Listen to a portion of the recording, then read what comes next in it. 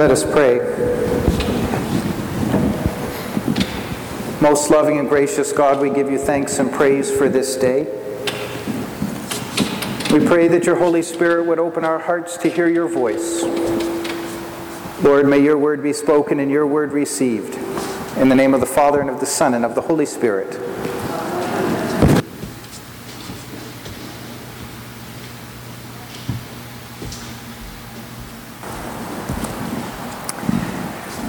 We continue to move through Paul's letter to the Ephesians, and in this section of the lectionary, we get only this small section, which is really 5 verses, but says so much to us again in this section of Paul's letter, where he moves from telling us what Christ has done for us and who we are in Christ, to showing us what that lived life looks like in response to the reality of who Jesus is and what he has done.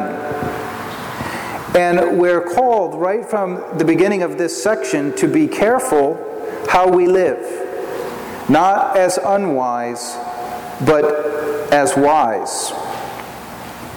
And there's a call in here to understand the Lord's will, to not be foolish. And so one of the things in the Christian journey that our heart should be longing for is that we understand what God's plan is for us. And as Paul moves to challenge us to do so, we have to understand first and foremost the things we've talked about before, which reminds us how God sees us and what God has done for us.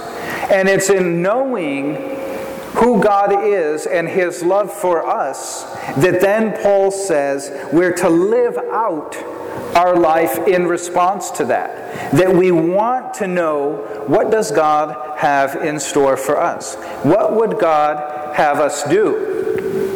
And in order to understand that, there's 3 perhaps primary things that we as followers of Jesus need to understand that. Number 1, we need to spend time in prayer. Because it's in prayer that we deepen our understanding of who God is and how much he loves us. It's in prayer that we come to understand what God desires for us.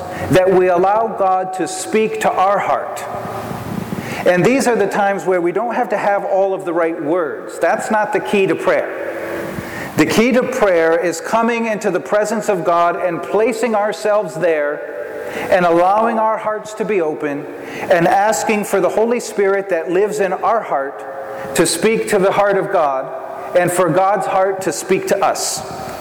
And we can ask for that and then say nothing else. We don't need to have a whole list of particular things to say or the right words. We need a heart that desires to hear from God, and then we need to wait.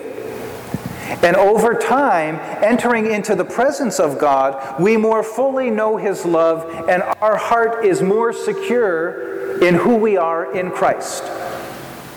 And that's what we need to know first and foremost, is who we are in Christ, and then our hearts and our minds get transformed by that time that we spend in the presence of God.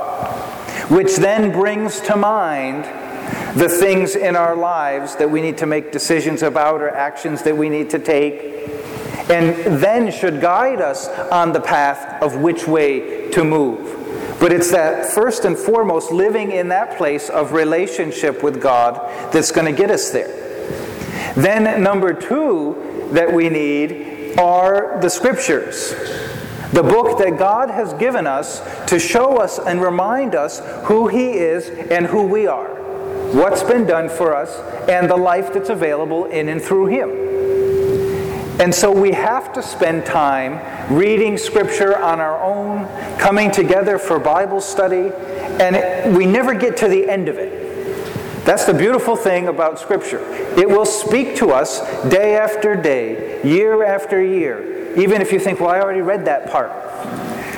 Well, chances are if you read it again, God's going to speak again and speak anew. And this is a book that we read over and over and over again because it's God's voice to us.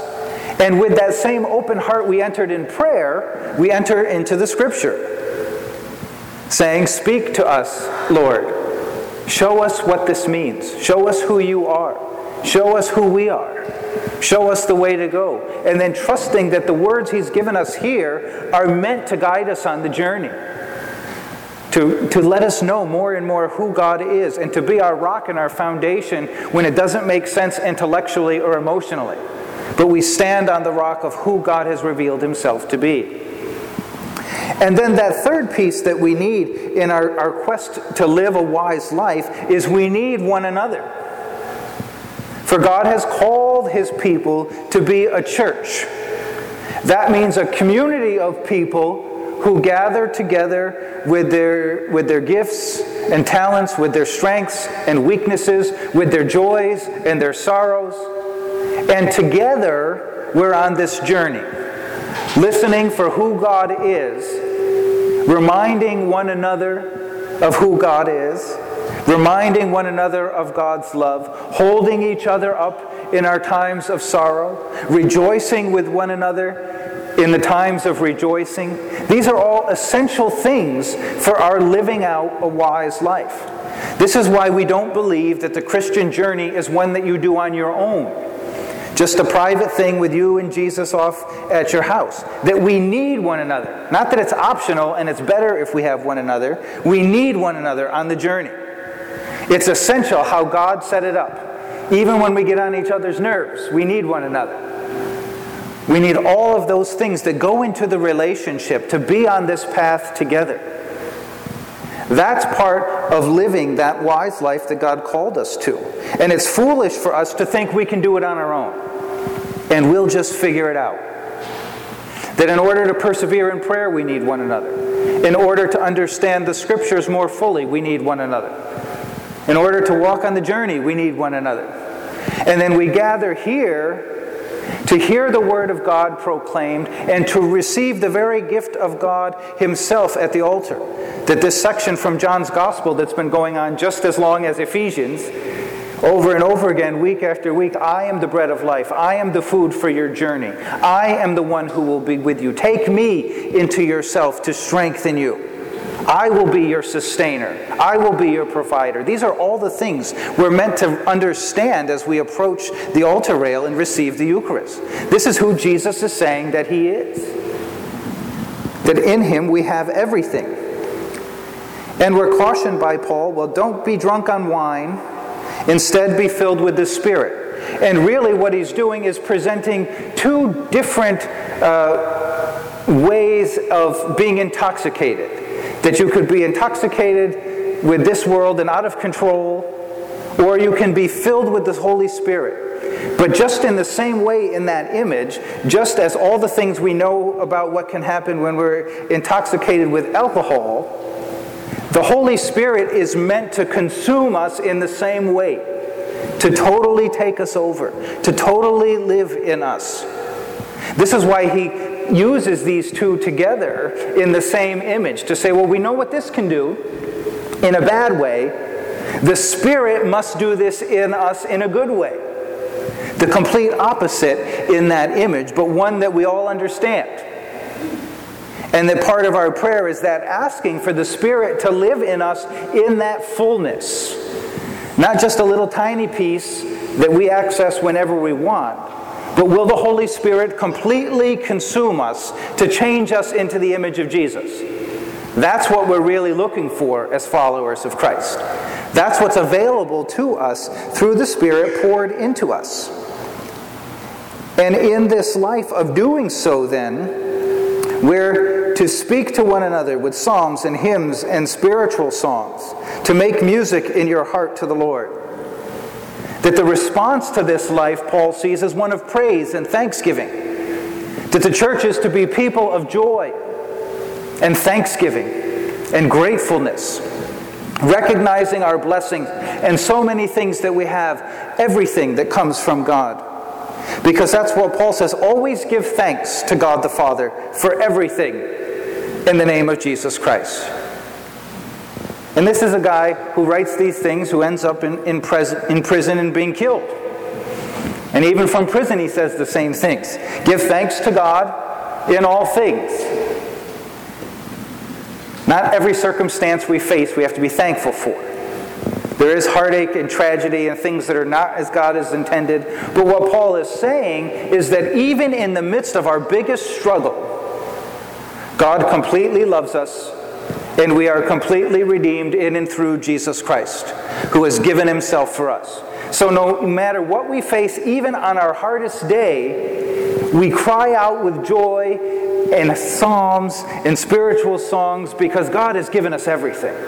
And God has defeated even our worst day. That's the good news of the gospel. That's how Christians gather and rejoice in the midst of tragedy. That's how at a funeral we cry out, Alleluia, because we know what God has done. In the midst of the sorrow and the loss, we give thanks to God for everything. Because everything we have, every breath we take, is all a gift from God. And so let us today, as we're here, gather as a people of thanks and joy, as we recognize the love that God has for us. And may the Holy Spirit then change us into the image of Christ day by day. And may we allow those things that God has given us, prayer and Scripture and the church, to be vessels of God's grace and love, that we might come to know Him more and that He might live more in us.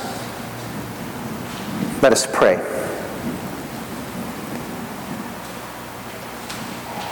Most loving and gracious Father, we give you thanks and praise for this day and for all of your blessings in our lives. May your Holy Spirit teach us day by day what it means to be loved by you. May we find joy and rest, renewal and refreshment in your presence. And no matter what we face, may we understand that you have secured the victory. And may we as a church love and support one another as we walk this journey with you. In Jesus we ask all this in your precious and holy name. Amen.